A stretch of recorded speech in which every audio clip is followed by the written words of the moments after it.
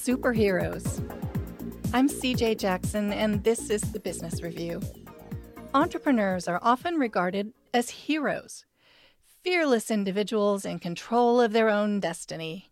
Through research, Gabriela Cacciootti, assistant professor of entrepreneurship, discovered the psychological consequences of being an entrepreneur. I was talking to entrepreneurs. They were talking about the psychological costs of entrepreneurship. They told me that the fear of failure for them was related to different aspects of their life.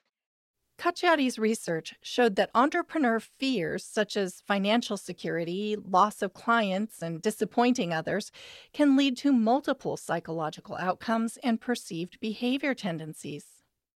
Many entrepreneurs use the fear as a way to be even more motivated, as a determination to win. For people who are under the fear of failure, what it counts is to avoid the negative consequences of failure.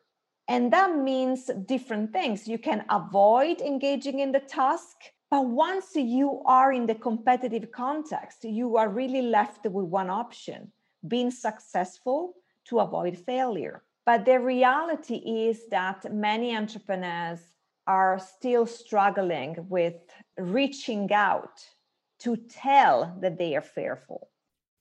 Cacciootti says entrepreneurs should understand that fear is a normal and natural emotion, and by understanding these feelings, they can take appropriate action with their business. The Business Review is a production of Livingston and McKay and the Hankamer School of Business at Baylor University.